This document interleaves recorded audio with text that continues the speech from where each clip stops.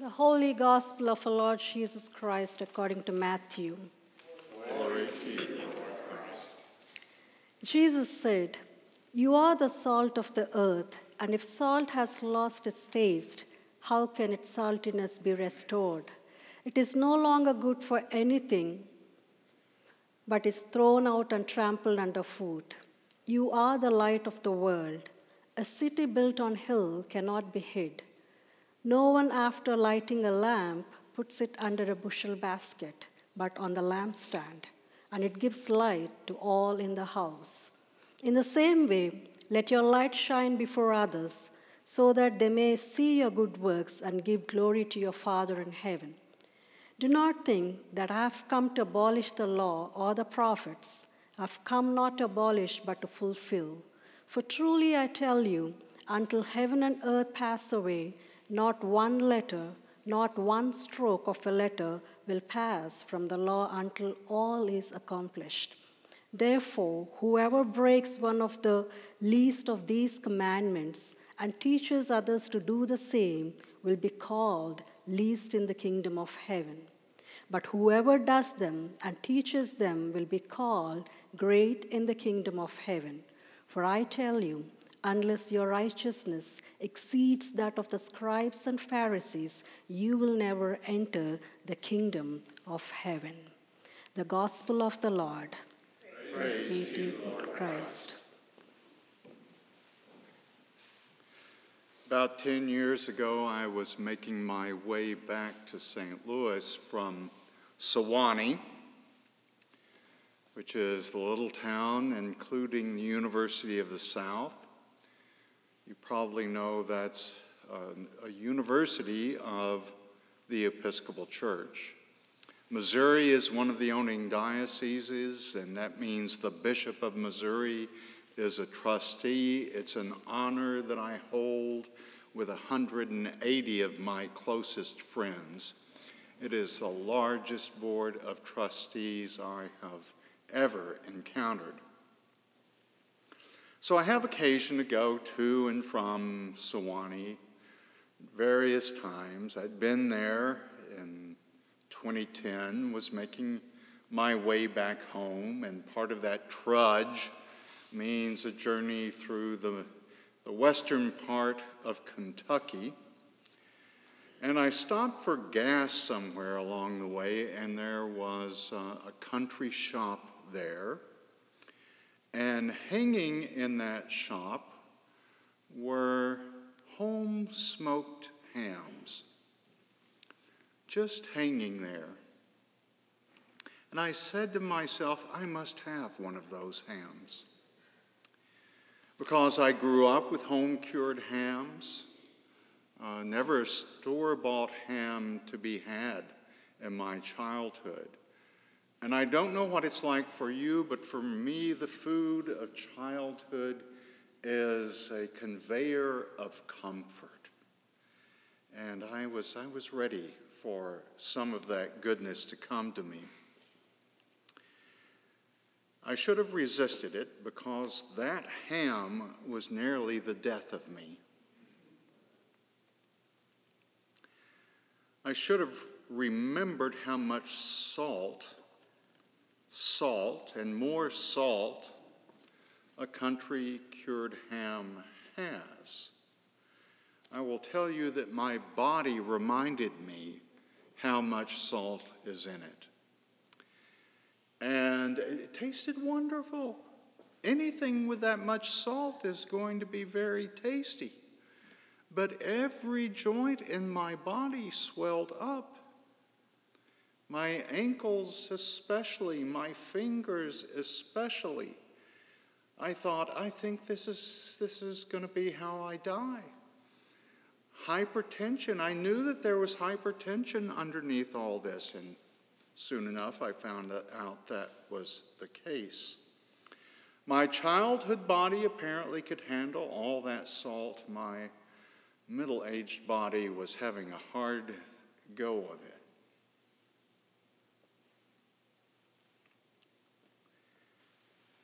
My grandparents on both sides, in their generation around the turn of the 20th century had no such thing as refrigeration.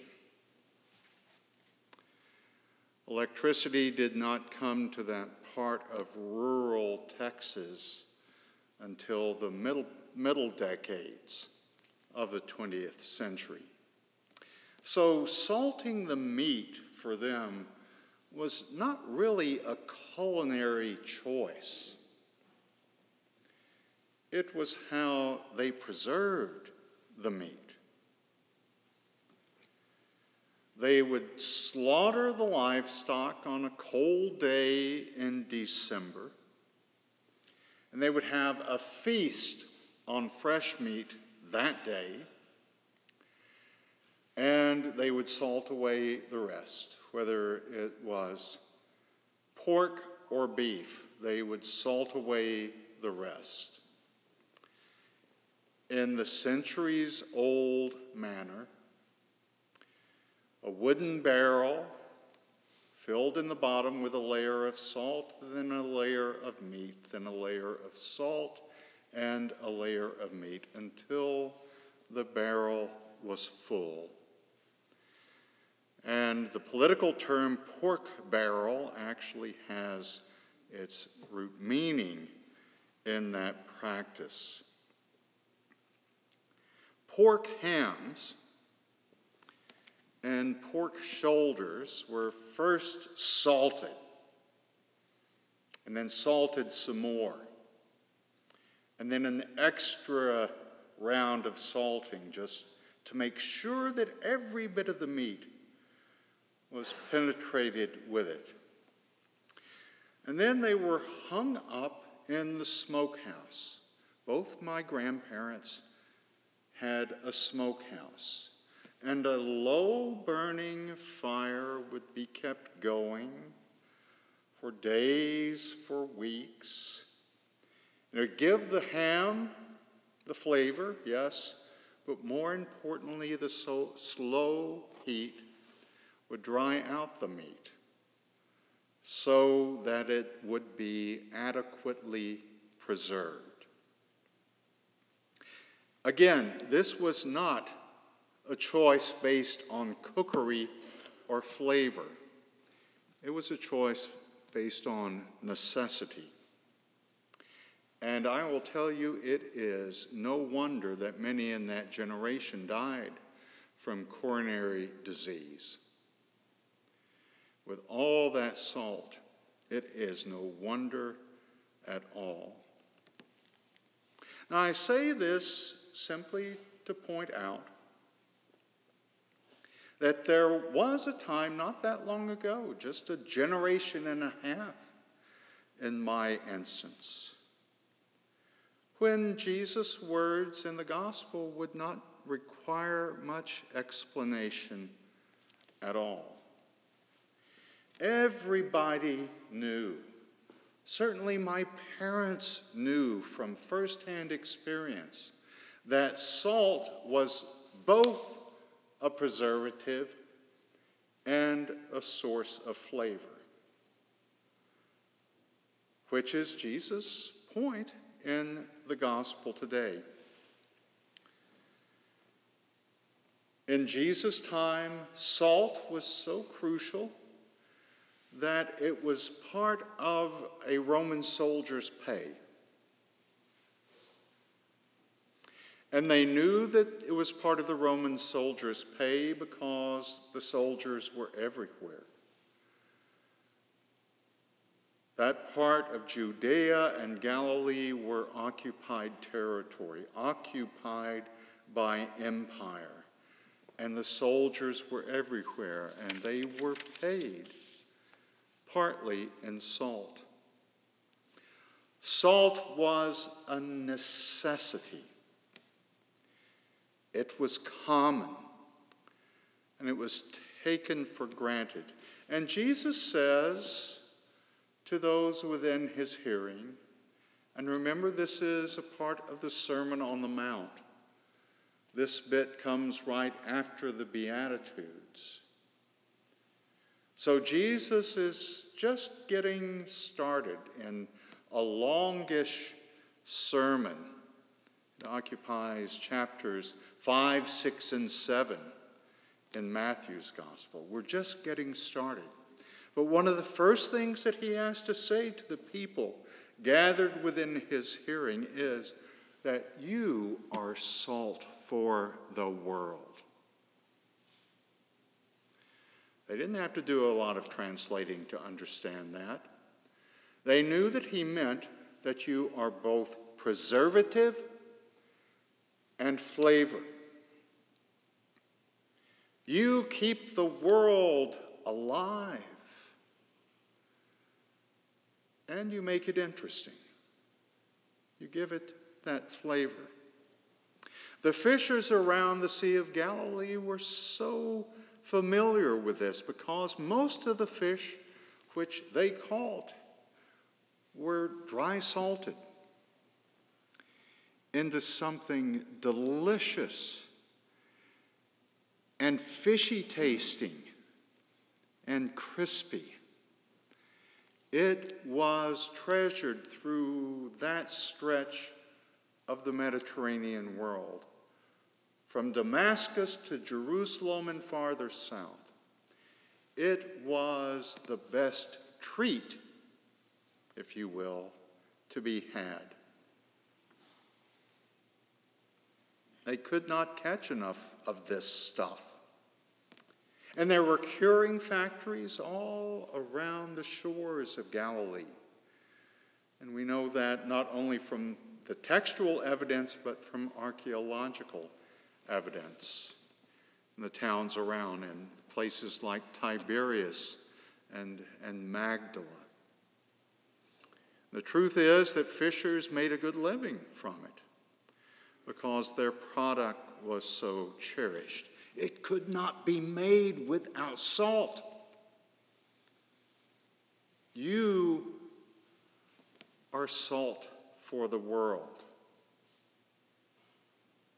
And then he tells them that you are light for the world, not to be obscured.